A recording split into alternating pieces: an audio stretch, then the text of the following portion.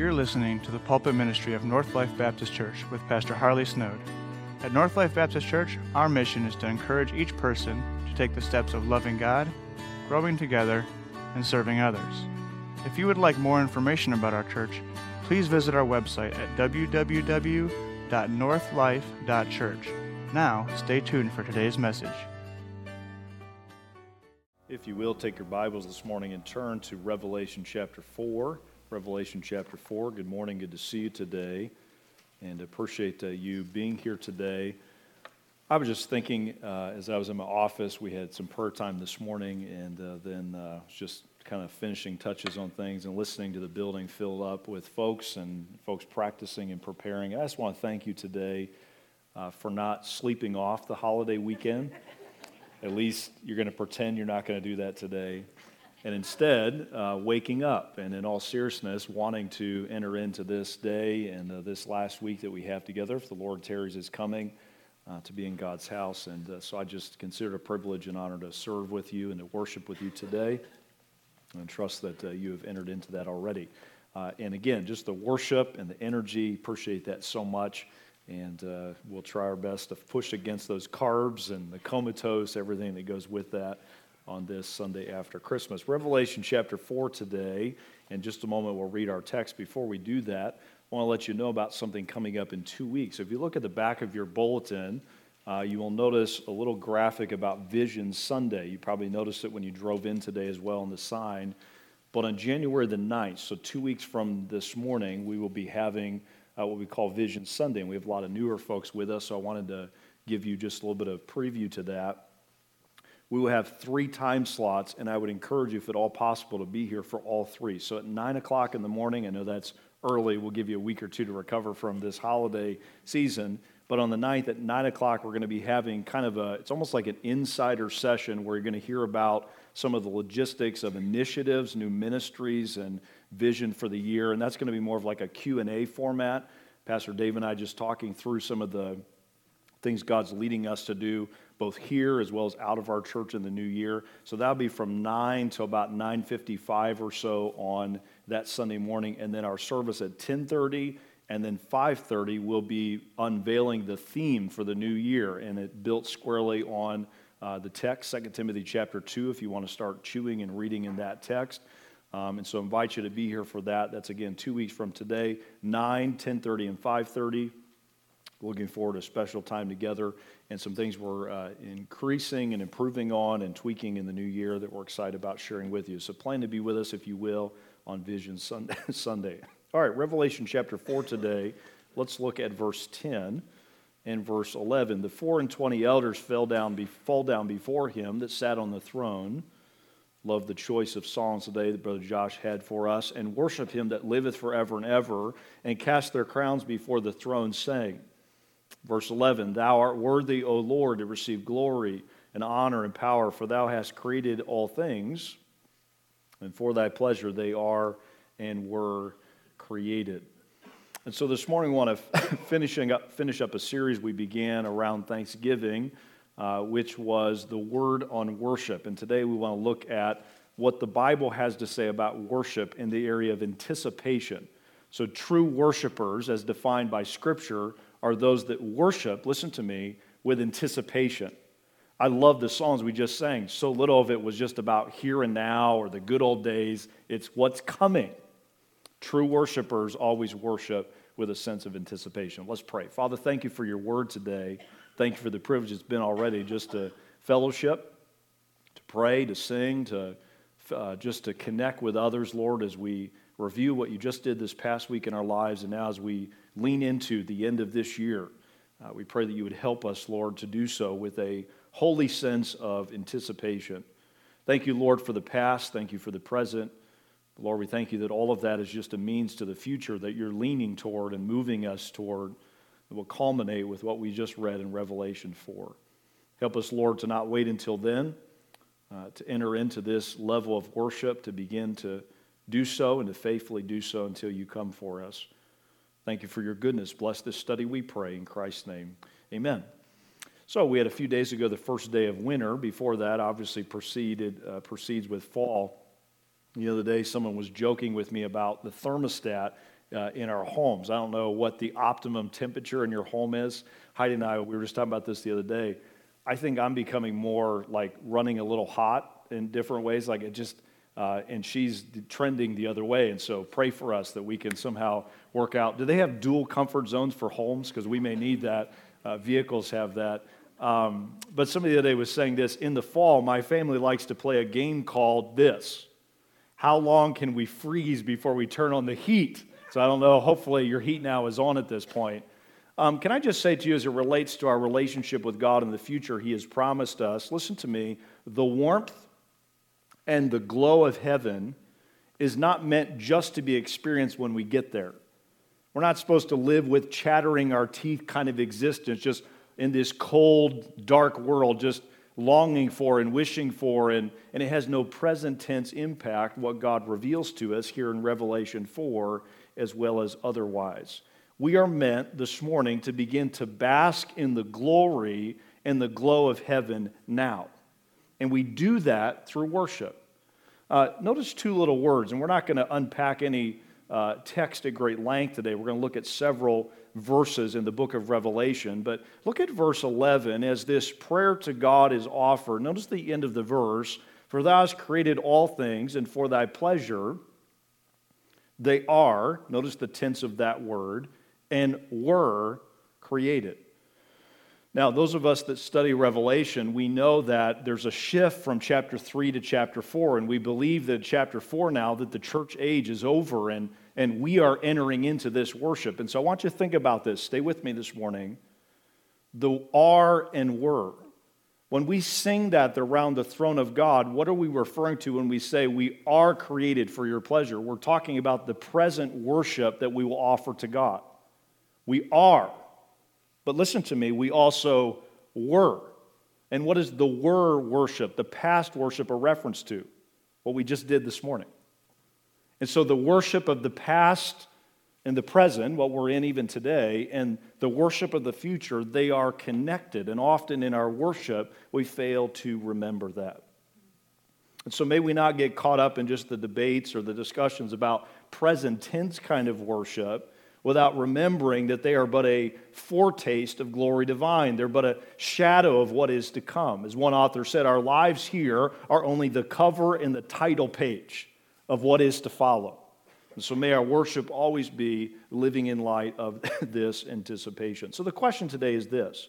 In a day of present tense oriented worship, it tends to be a bit too carnal or a bit too stuffy. How do we allow the future promised by God to elevate and expand our own participation in worship that honors the Lord? Let's talk about today two aspects or two anticipating responses to God that help us to have biblical worship. Number one, for a few minutes, first of all, let's talk about worship that lives with a sense of anticipation. Worshipers are those who are anticipating, and specifically in the area of comparison. Our worship should be anticipating with comparison. I was reading the other day a man who was talking about a counselor that he goes to, and he doesn't have deep psychological issues or some great emotional distress. He just has a man that he goes to for input and counsel and mentors him and ministers to him. And his counselor used a term that he had never heard before. Here was the word, comparigance. He said, I think sometimes you suffer from comparigance. And he used that term to refer to an arrogance born out of comparison. Can I tell you this morning, I think a lot of us have comparigance, and it's not comparing the right things. It's not evaluating the right things. We're comparing everything, especially in the present tense, only as it relates to us. This morning you may say, my worship, I'm struggling to worship, or worship is easy for me, and the focus is often on our own circumstances, the pros and cons of life. Things are going well, or things are going poorly. Instead of our worship being defined by comparing what is to what will be. And so our anticipation needs to be that of comparison. And let's talk about a couple of areas. And again, most of our text today, the verses we'll look at, will be found in the book of Revelation. Let me give you a couple of subpoints underneath of that. Number one, You say, Pastor, what's involved in worship that is anticipating with comparison? Number one, worshipfully compare the similarities in future worship. So one of the neat things to think about is, what did we just do just now, these last 4 songs we just sang together? Where are there parallels between someday us singing before the throne? And I think you'll be shocked by how many parallels there are that often we miss as we gather and just go through the motions of worship, not thinking of the fact this will also be a part of eternity. And so in many ways, the worship of the age to come will be just like the worship we have currently on earth. All right, now let's look at a few verses in the book of Revelation. Go to chapter 16. And again, we're not going to break down these verses. Hope you'll write them down. I think I gave you most of them there in your outline, and you can look at them at length later. But Revelation 16, and if you would please, verse 5. And I heard the angel, the angel of the waters saying, Thou art righteous, O Lord, which art and wast and shall be, because thou hast judged thus. For they have shed the blood of saints and prophets, and thou hast given them blood to drink, for they are worthy. So we see this affirmation of God as he judges the earth. And I heard another out of the altar saying, Even so, Lord God Almighty, true and righteous are thy judgments. Go to chapter 19 and verse 1. And after these things I heard a great voice of much people in heaven saying, Alleluia, salvation and glory and honor and power unto the Lord our God. Go to verse 4. And the 24 elders, the same referenced in our original text this morning, and the 4 beasts fell down and worshiped God that sat on the throne, saying, Amen, Alleluia. And a voice came out of the throne saying, Praise our God, all ye servants, and ye that fear him, both small and great. I'll give you a couple of similarities to worship in the future that will be very similar to that of what we have just done again this morning. Number one, there is similar responsiveness. Notice that the worship is responding to God. It's not initiated by people. It's not sustained by people. It is simply responding to the glory of God. Responses to God's revelation of himself. Is not our worship, if it's faithful worship, simply responding to the Word of God, the works of God, and the worthiness of God? That's what we just did. That's why those songs caused our souls to soar when our bodies are still stumbling from whatever we just ate this past weekend. It causes us to soar. It is simply a response to God. I gave you this statement when we began this series a month or so ago, 6 weeks ago. You may want to jot this down. It takes God to worship God. It takes God to worship God. And so what we have just done today and what we do every Sunday, and hopefully you're doing in your personal space as well, our worship, just like in heaven right now, is simply responding to God. The same Word will be there. The same God will be there. The same works of God will be commemorated and memorialized in that experience. And so we can compare future worship to the present and let it enrich our present experience with the Lord. It takes God to worship God. All right, go to chapter 5 of Revelation and verse 9. Again, just a few examples of where there are some similarities between these little snapshots we have of future worship that can color and accentuate and expand our worship in the present tense. Revelation 5, and if you would please, verse number 9.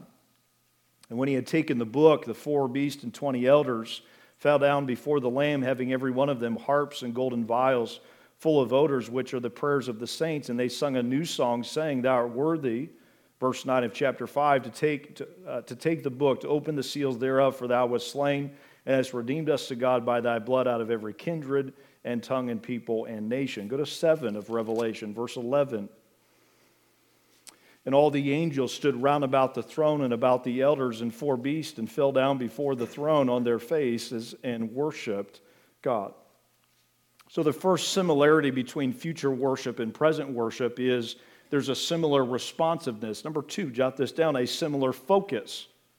A similar focus will be true of eternity. And so we see these verses we just read, they prepare us for what is to follow. But the focus is always upon God. He's the ruler. He's the judge. And these worshipers remind us of who is to be the focus. Heidi got for me a few gifts for Christmas, and one of them, I'm a bit of a Dunkin' Donut guy. And she got me a gift card and then a T-shirt that says, Donkey Junkie.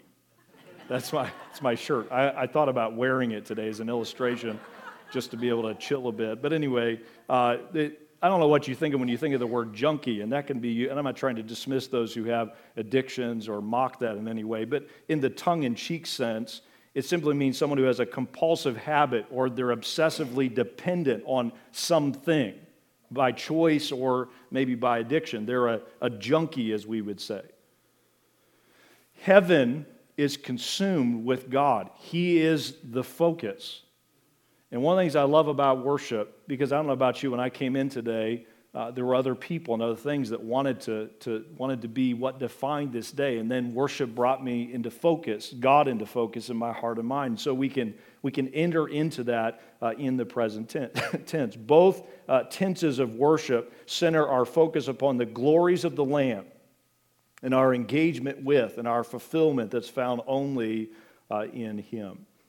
One author said this: worship is the strategy by which we interrupt our preoccupation with ourselves and attend to the presence of God. And I think in heaven we expect that, don't we? I think in heaven we know it's not going to be about us or anybody else who claims to be the new deliverer or the new whatever personality. We know then it's going to be about God. But isn't that a gift that the present worship that we have is a reminder of who it's all about? It removes the preoccupation of self, and it helps us to attend to the presence of God. When we meet in His name, He's here. That's amazing if we really stop and just soak that in. We met in His name. We're meeting in His name. I don't know exactly what that means totally, but He's here this morning. What a connection between future worship and that in which we are a part of today. And so worship today is truly, it's the only activity and it's the only priority in eternity that we can fully do right now. Isn't that interesting to think about? There are a lot of things I do today and I'll do tomorrow that I'm grateful in some ways won't be a part of heaven, but worship will be there and I can do it here. I don't know if you ever heard this statement, something to the effect, comparison is the thief of joy. A lot of times when we compare things, my family or my marriage or my house or my car to that of another, it often can rob me of joy. That's not true in this one area. When I compare present worship to future worship, even though that's a lot better, it really enriches what I'm doing now. It's a step in that direction. It's a daily reminder of that which is yet to come. Compare the future glories of worship and let it enhance the present. All right, number 2, go if you will back to Revelation 21. So go further into the book, second to the last chapter of the Bible. Go to Revelation 21 and look if you will at verse number 3. And there's a second gift that comes to us when we compare future worship to present worship. Look if you will at Revelation 21 and verse number 3. And I heard a great voice out of heaven saying, behold, the tabernacle of God is with men, and He will dwell with them, and they shall be His people, and God Himself shall be with them and be their God. All right, number 2, jot this down. So worshipfully compare first the similarities. Number 2, jot this down, the superiorities. So worshipfully compare the superiorities of future worship. Now, as I mentioned, our worship here reflects it, it anticipates it, but let's be honest, there are a few upgrades that come with future worship that we don't have today. Starting with a few of us, our vocal capacities, right? Those of us that are a bit tone deaf or whatever the case may be, or we sang last week, the Glorias, and we take 3 or 4 breaths, and these show-offs up on front, they do it in one breath. You know, just some of that either technique or physical ability that's lacking. There will be some upgrades on that front. 2 things I would give you quickly that should help our present worship to actually be excited about what is to come. Number 1, there is superior access, and we just read that. There's greater access to God than we have presently. I read the other day a study. I don't know if you realize we're dealing with inflation right now, but this was a graphic, and we don't have time to look at it at length, but here's in the last 12 months. So when we closed out 2020, this is where we've seen increases across the board. Gasoline 58% higher. It goes through the list. The only 2 things cheaper than last year are prescription drugs, just barely, and airfare. My parents just got back from London, and they might push back on that. Their airfare cost them quite a bit. They were delayed with some illness and things. But that's changes.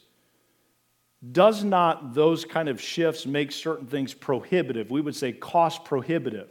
That people are getting priced out of things.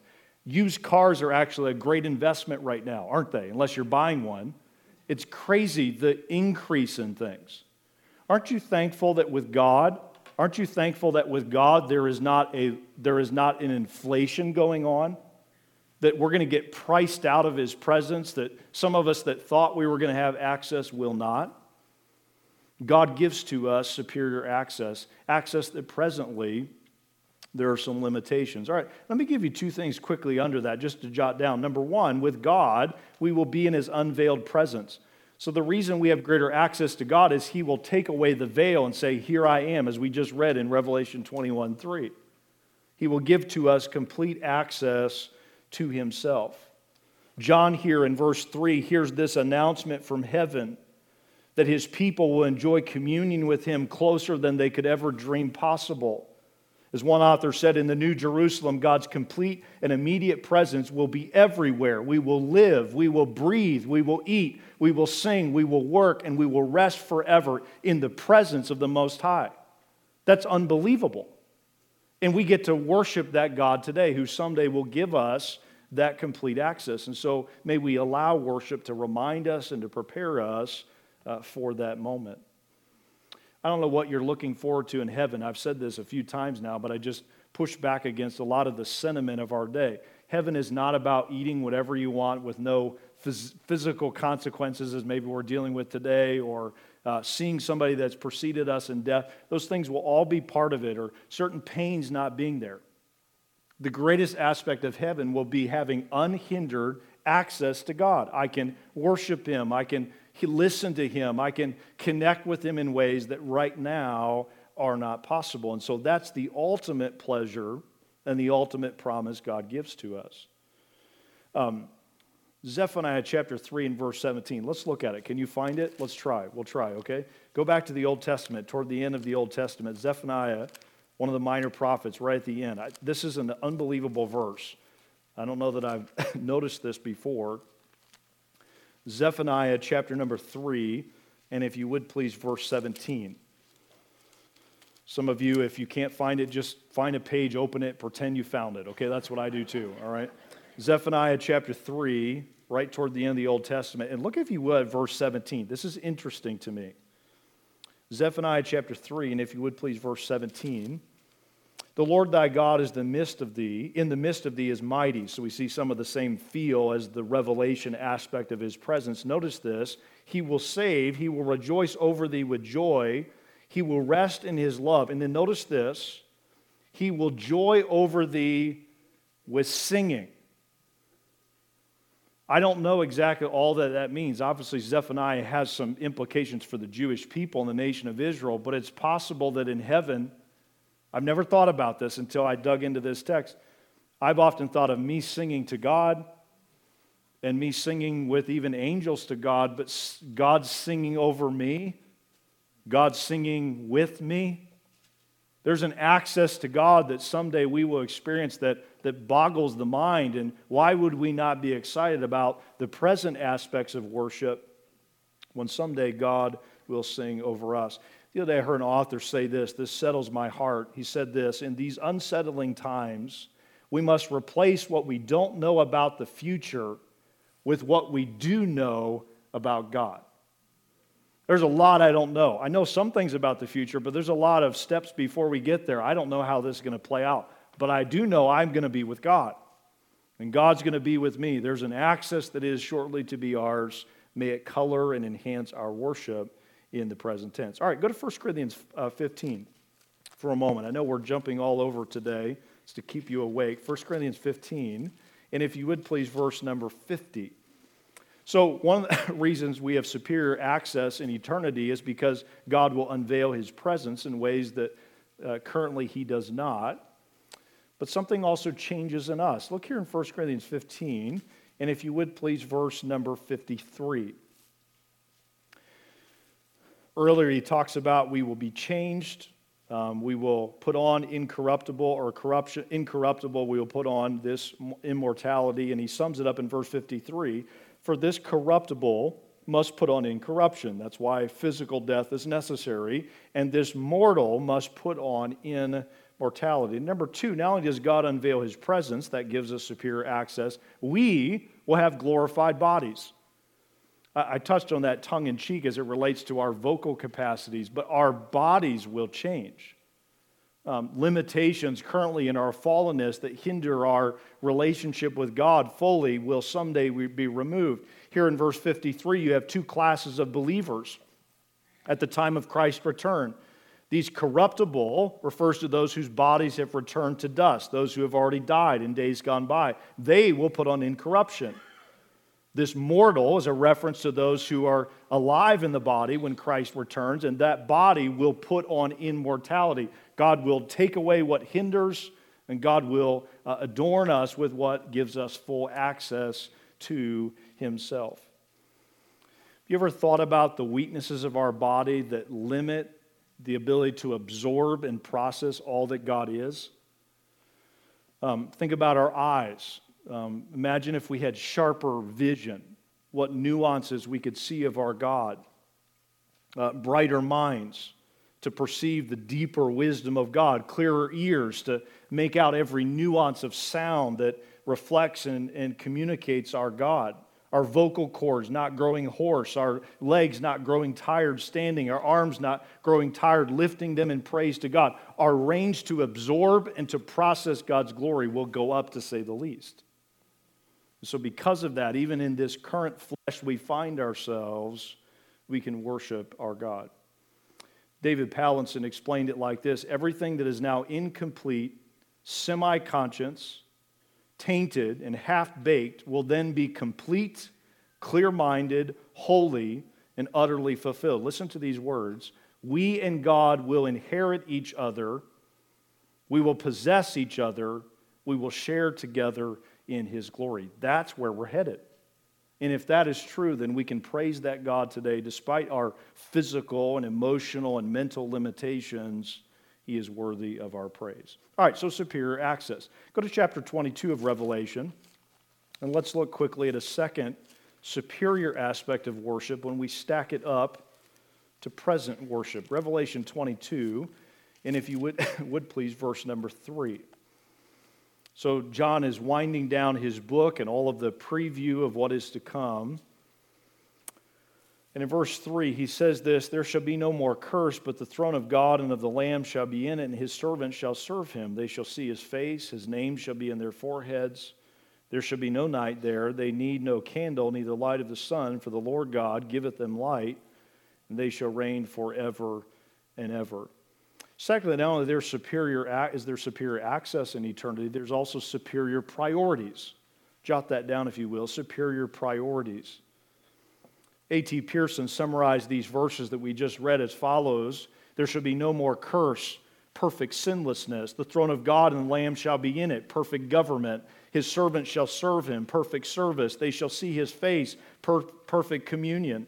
His name shall be on their foreheads, perfect resemblance. There shall be no more night there, perfect blessedness. They shall reign forever and ever, perfect glory. We're headed to a perfect place, and its priorities are greater than our present ones. All right, let's talk about two of them quickly. First, the negative. What priorities are going to shift in heaven, the place we're going to worship God for eternity? What priorities will be different? First, on the negative front. Have you thought about this? What right now are things that are just a part of living in a fallen world that someday will be removed?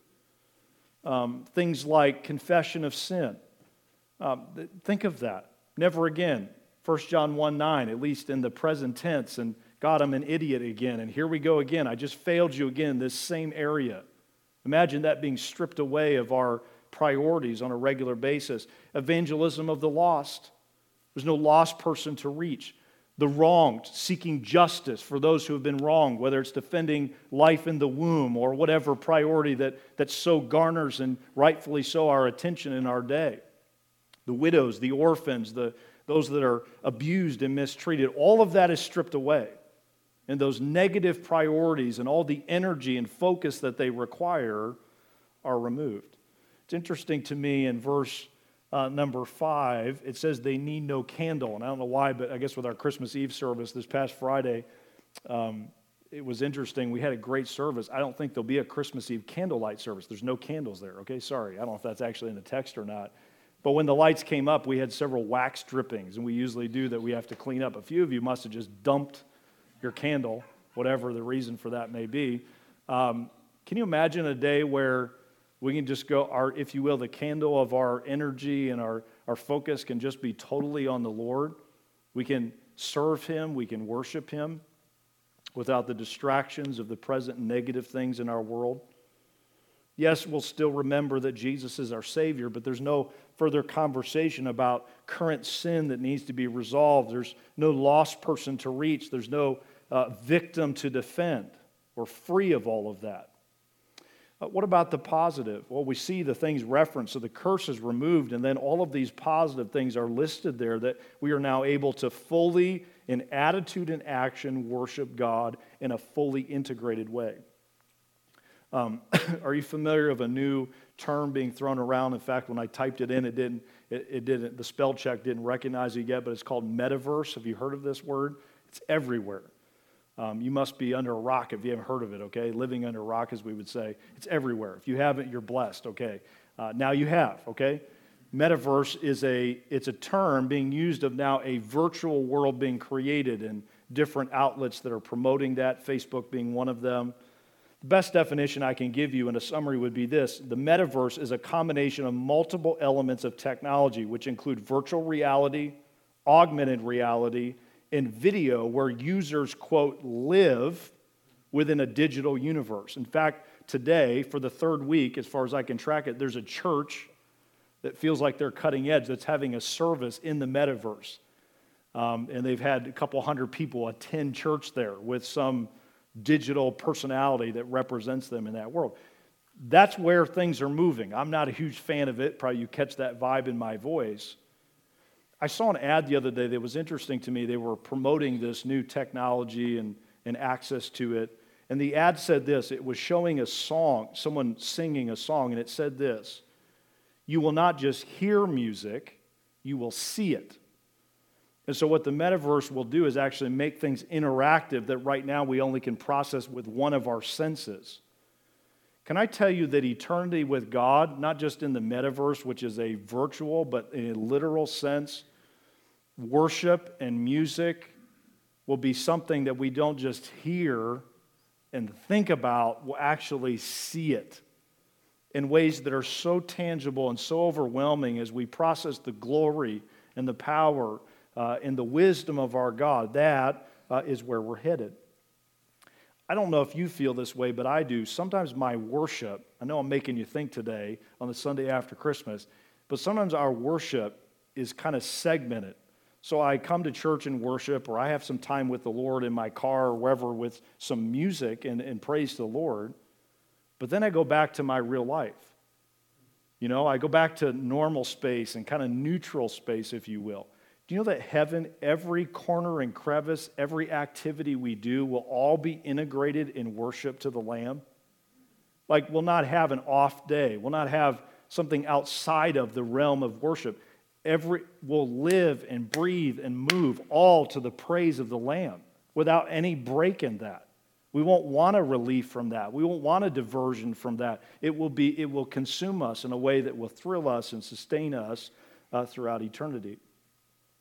Every choice, every action will be shaped by and compelled by the glory of God and our response to it. And so this idea of comparison, things that are the same and things that are better.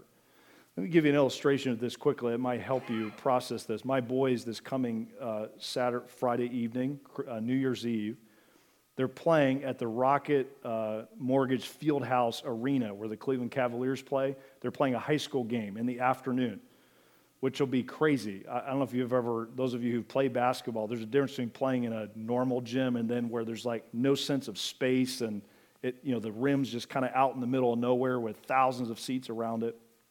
So my boys will play in the afternoon. And to go to that game, we also had to buy tickets for the Cavs game that evening. So we'll watch them in the afternoon, go get a bite to eat, and then come back in for the game in the evening. They're playing the Atlanta Hawks. I would suspect that there might be a few more fans there at about 7 o'clock than there are at 2 o'clock or 3 o'clock, whenever the game is. Does your mind start to go with me into where I'm going with that as an illustration? Sometimes if we're not careful, we view worship, or if you will, the illustration, the game of basketball, we only see what's immediately in front of us. When there's a whole, listen to me, there's a whole nother level of it. It's the same, but it's a whole nother level. And often our worship is not everything it should be because we've forgotten this beautiful gift of comparison that God gives us in His Word. God tells us how it's going to ultimately be right now for a reason, to help our worship be more in the present tense. Ephesians chapter 2 and verse 7 says, "In the ages to come He longs, Christ, to show the exceeding riches of His grace and His kindness toward us through Christ Jesus." Exceeding has the idea of immeasurable. And as one author said, like a multifaceted diamond, God will display fresh aspects in an ongoing way of His character, His power, His love. And in response, we will offer up new songs of praise, exaltation, and thanksgiving. I think all of eternity, clearly in Scripture is taught, will be God unveiling something new and then us processing and responding to it. He's infinite. There's no end to Him. We think we know God today. Are you serious? God put us in eternity, not just so we'll live happily forever, but so we can try to get our head and heart around a God who has no boundaries. That's the God we worship. And so if we know that now, it ought to color and affect our worship for Him in the present tense. All right, let's go to second main point today. Number 2, anticipation that prepares. So if our worship is comparative, that helps us to be what we should be for the Lord. Number 2, it prepares us for when we will be with the Lord. The other day I saw a picture, a little cartoon. Some of you saw, I posted online. But I don't know if before I share that, if you husbands have ever gotten the silent treatment. You know what I mean by that? Like you're in the doghouse and you don't even know why, and you go through that conversation. Maybe you had that over this holiday week. Maybe because you forgot to buy somebody a gift or take care of something. Anyway, the picture I saw was of Joseph, just the back of their heads. Joseph's holding a rope, and Mary's sitting on the donkey, and they're in Bethlehem, and all the things of the story that we know. And then there was this caption underneath of it. So Mary's just sitting there, and he's holding the rope. And here's the caption as Joseph's talking to Mary. "Don't be mad. I said I was sorry. I should have made a reservation. Talk to me, Mary, Mary, Mary." And then here was the caption. "This is how Silent Night began." I thought that was so classic. This is how it all started. Can I just tell you one of the things that concerns me about me and God? Because at the end of this all, it's not going to be you and me, it's going to be me and God. We'll be there together. Is I don't want there to be that silent, awkward moment where He and I both know I'm not as prepared as I should be. Listen to me. God has given us the Word of God. He's given us the Holy Spirit. He's given us prayer. He's given us the local church. And we're not going to be prepared, at least as much as we could be. And we're still wrestling with whether we're going to read God's Word daily in the new year. God has given us so much to be prepared for. We would do well to let worship be a part of this preparatory process called worship. Key statement this morning, you may want to jot this down. Silent believers are unprepared believers. Singing believers alone will be prepared. Silent believers are unprepared believers. Singing believers will alone be prepared. Our worship helps us be prepared. Are we singing or are we silent? Now, before we talk about the specifics, we're going to look at a few texts. If you want to go to Revelation 11, we'll get to that in just a moment. God gives us these glimpses that we're about to read, not just to cause us to long for them, but to change in preparation for them. I often hear us talking of heaven almost like a fire escape. Man, I can't wait till God comes, because when He comes, we're going to get out of this mess. And we view that in a very passive way. When God has told us about the escape and the deliverance, to build toward it and to be prepared by it, that's That's the idea of God as it relates to these previews that he gives us.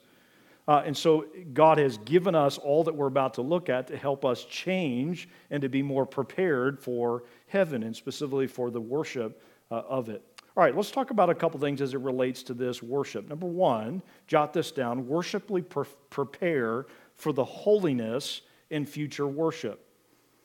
So worship today helps us prepare for worship someday, in that it helps us prepare for the holiness that will be a part of future worship. Look here in Revelation 11, and if you would please, verse 17.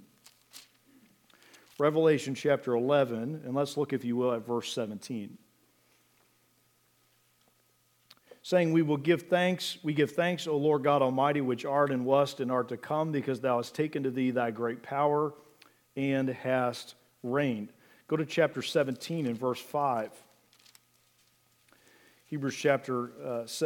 Revelation chapter 17 and verse 5 says this, and upon her forehead was a name written, Mystery, Babylon the Great, the mother of harlots and abominations of the earth. Then if you would lastly go to, two more, chapter 19 and verse 2. For true and righteous are his judgments, for he hath judged the great whore, which did corrupt the earth with her fornication, and hath avenged the blood of his servants at her hand. Lastly, chapter 20 and verse 2. And laid hold on the dragon, that old serpent, which is the devil and Satan, and bound him 1,000 years. All right, let's talk about two things quickly as it relates to this holiness that present worship helps us prepare for. Number one, holy war. Worship, listen to me, is war. And what worship does is it reminds us of the battle that's going on, the cosmic battle between the forces that are for God and the forces that are against God. One author I was reading said this, every time we lead the church in worship, we are doing more than singing songs. We are leading believers in a battle for the truth. It's a rally cry. It's a war cry. And so worship reminds us of this holy battle. Now, did you notice in those verses we just read how the words that God chose to describe his enemies with? Strong words, words that are almost offensive. He refers to them as beast and abominable and whores and dragons and serpents and prostitutes. And he's describing these satanic forces that are being included in the worship of heaven as they worship the God who is warring with these things that are counter everything that he is. And so this holy war that currently we're in, I've said this probably 1,000 times in our church, we are not doing the Christian walk on a playground. We're on a battlefield. It's a war, and without worship, we tend to get lulled to sleep. We forget the harsh realities, the brutal nature of this battle that's going on all around us. One author said this, if we fully understand what's at stake when we talk about worship, we will have a hard time treating it casually.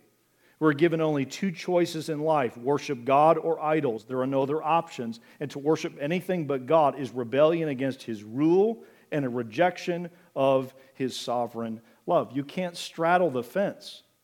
And what worship does is it reminds us of that truth.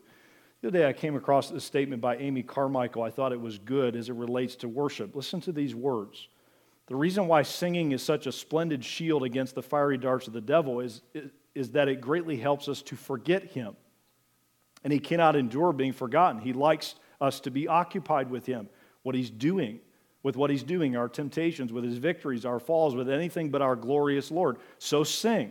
Never be afraid to sing too much. We are much more likely to sing too little. It causes us to forget the devil and his sirens, if you will, and his songs and his distractions, and to keep our hearts and minds fixed on Jesus. We are in the midst of a war.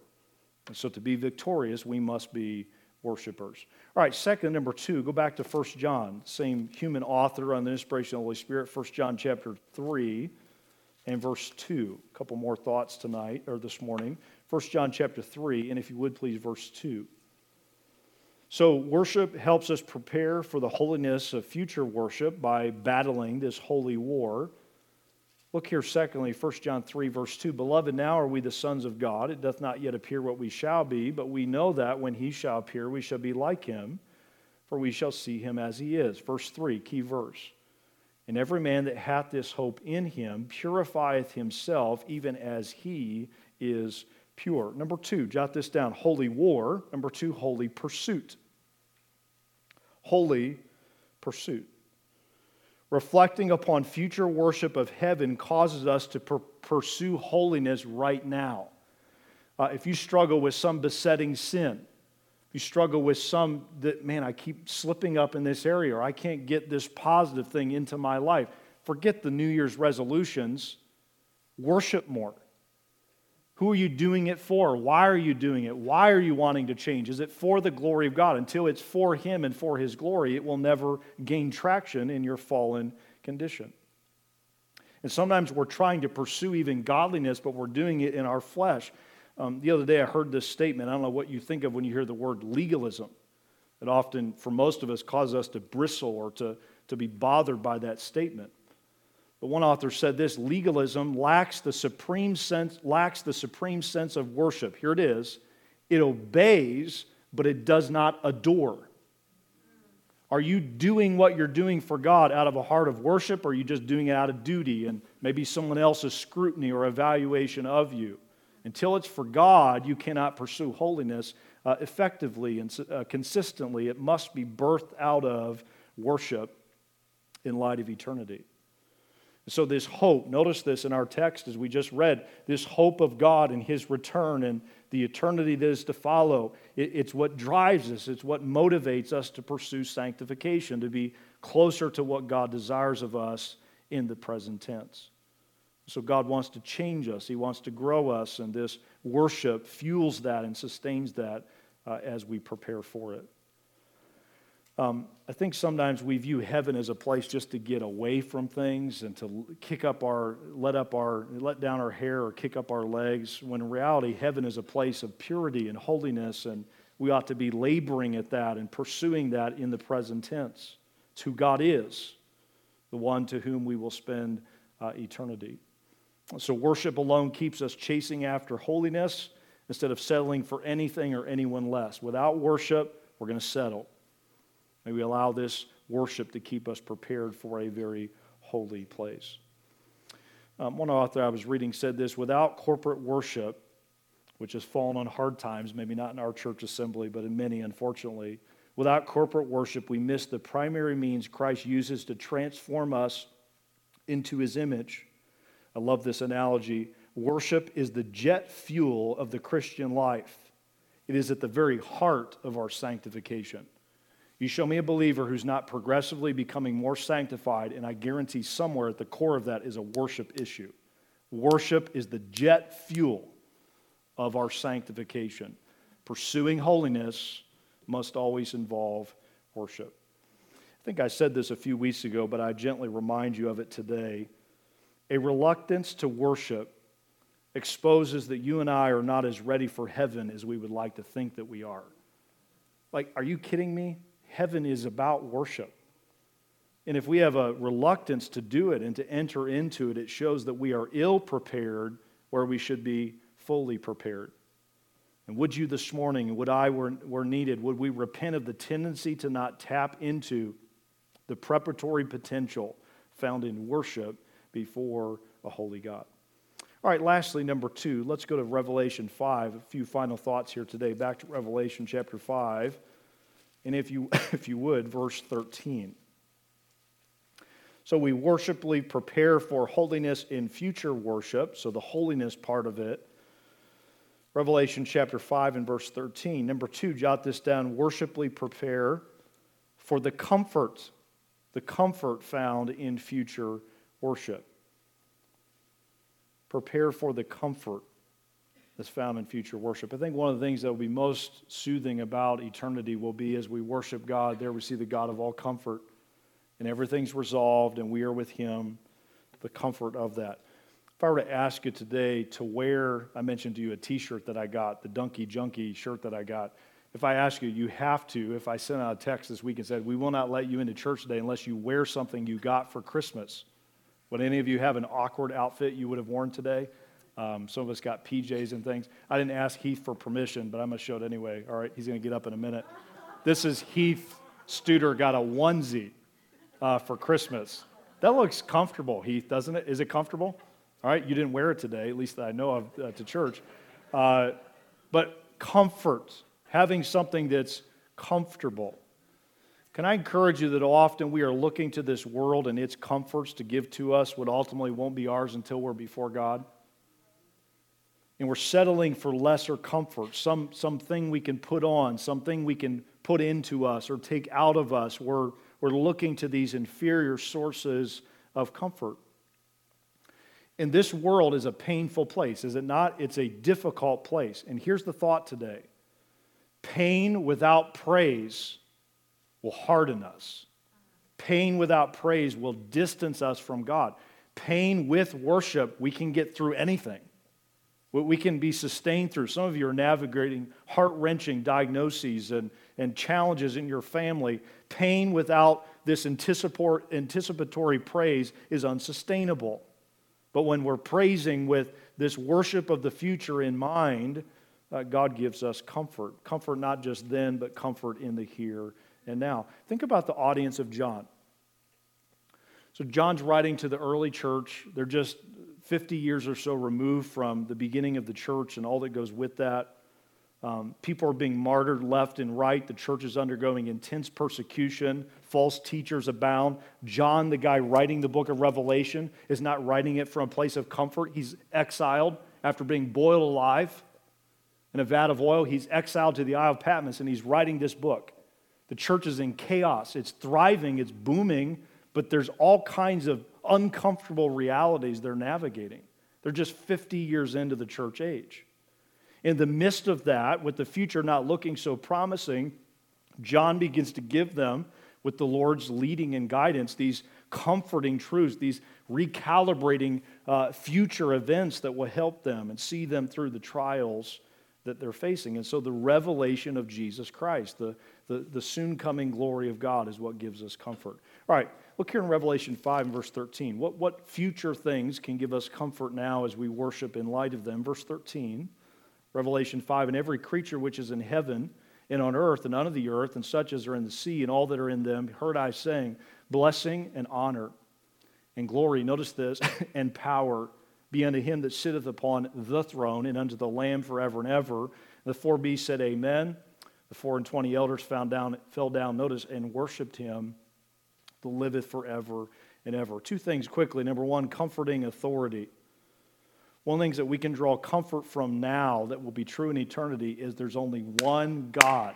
There's only one person in charge. And we can live in light of that now with all of those who think and claim and even hold some level of power. Some point it will be God and God alone. One of the things that most discourages my worship, if I'm honest with you, is not God, it's all those around me who aren't worshiping God. That bothers me. And it seems like they're getting away with things and nothing's being resolved and people are being brutally treated and wrongs are being done, and all of this chaos that ensues often distracts me from worshiping God. Someday all of that will be resolved. And every knee will bow and every tongue will confess, as the parallel passage in Philippians 2 reminds us. We don't necessarily see a singular verse in Revelation, but someday every unbeliever, believers have already acknowledged Jesus as Lord, but unbelievers will bow. They will honor him. There will be universal worship given to the Father and to the Son. I love that song we began with today, Our God Reigns. Our God reigns. Isn't that comforting? That our God is the only one that's going to reign. And every other false god, small g, and everybody that's followed them and thronged to them and sought to move us in that direction, we will simply respond with this: our God reigns. Does that not then impact our worship of that God today? He's still sovereign, he's still Lord, but someday everything will be under his feet, and that's our God. May our worship reflect that upbeat, that positive tone that God gives us through his word. One author I was reading said this: isn't it a comfort to worship a God we cannot over-exaggerate? Like, there are no superlatives that I can attribute to God that are overdoing it. Isn't that a comfort? Our God is always bigger than my biggest words and my most eloquent expressions, and same for you. We cannot over-exaggerate God. That steadies my heart. In fact, I think when we see Him, we'll realize how underappreciating we were of Him, His glory, His grandeur, His greatness as we stand before it in eternity. It is a comfort that the God we worship cannot be over-exaggerated. All right, lastly, Revelation 11. Would you go there? And there's a second comfort that is ours, not just someday, but this day, as we worship with anticipation. Revelation 11, and if you would please, verse 15. Revelation chapter 11 and verse 15, one of my favorite verses in the book of Revelation. And the seventh angel sounded, so we're at the end of this round of judgments. And the seventh angel sounded, and there were great voices in heaven saying, the kingdoms of this world are become the kingdoms of our Lord and of His Christ, and He shall reign forever and ever. Lastly, jot this down, a comforting confidence. Comforting authority. Number two, a comforting confidence. The blowing of this seventh trumpet reveals the great tribulation is over. The reign of Christ has begun. It's interesting that in contrast to all the other trumpets, we hear this great noise. It's very likely that in verse 15, that great noise and company includes us. Isn't that cool to read future accounts in Scripture that we'd say, I'm going to be there. I'm going to be a part of that. That God we worship today, someday we will sing to Him and to everyone who will listen. The kingdoms of this world have become the kingdoms of the Lord and of His Christ.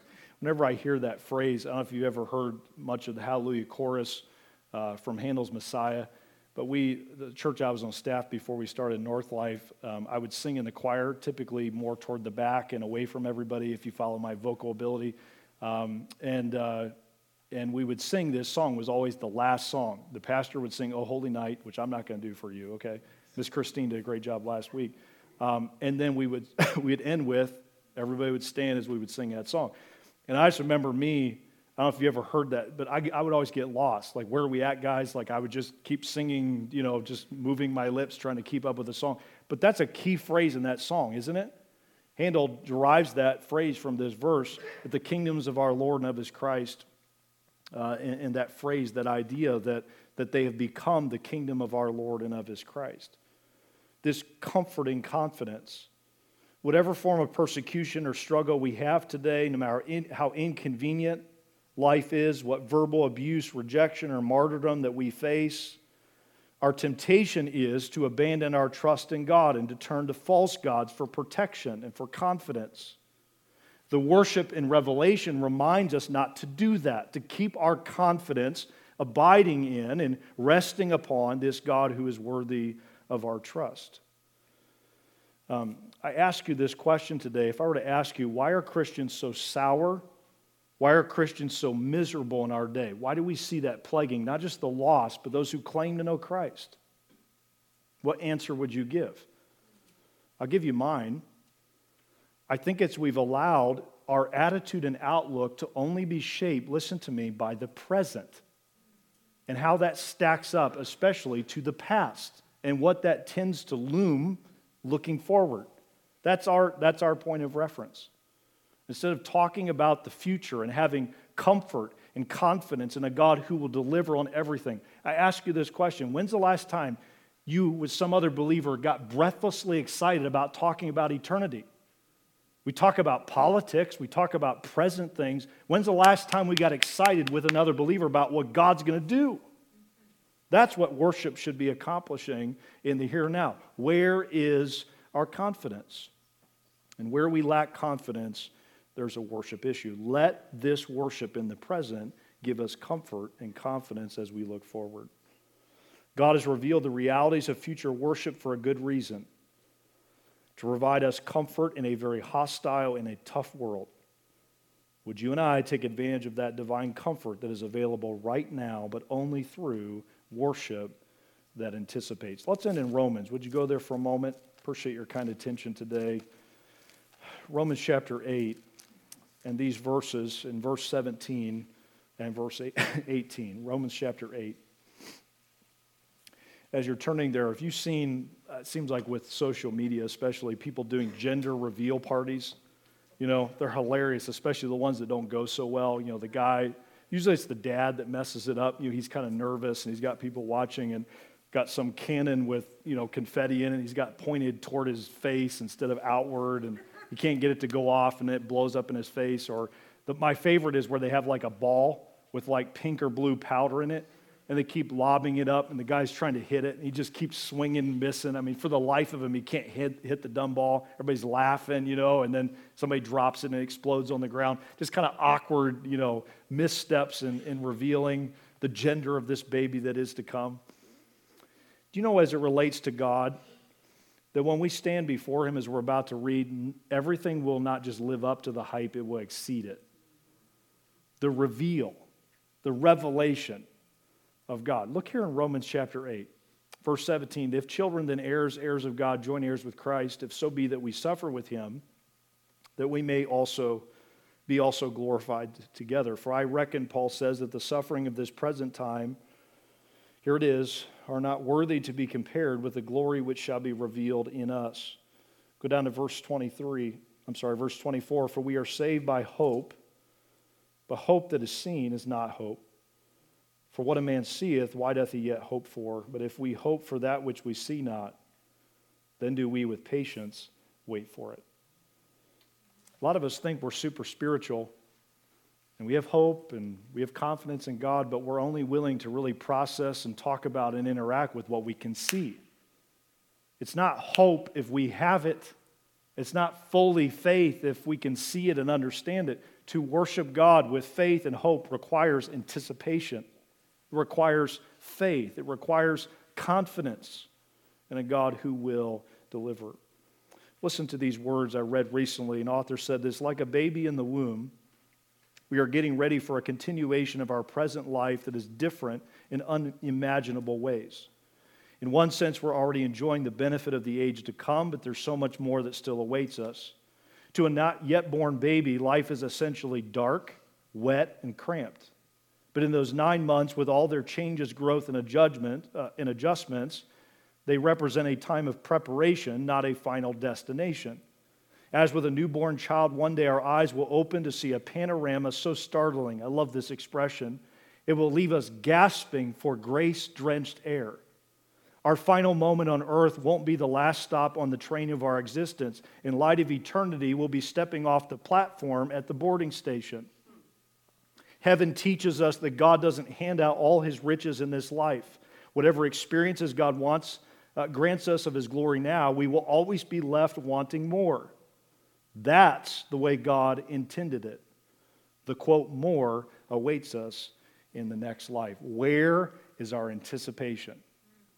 The way to fuel it and sustain it and grow it is to just be a more faithful worshiper. Let's pray together. Father, thank you for your word today.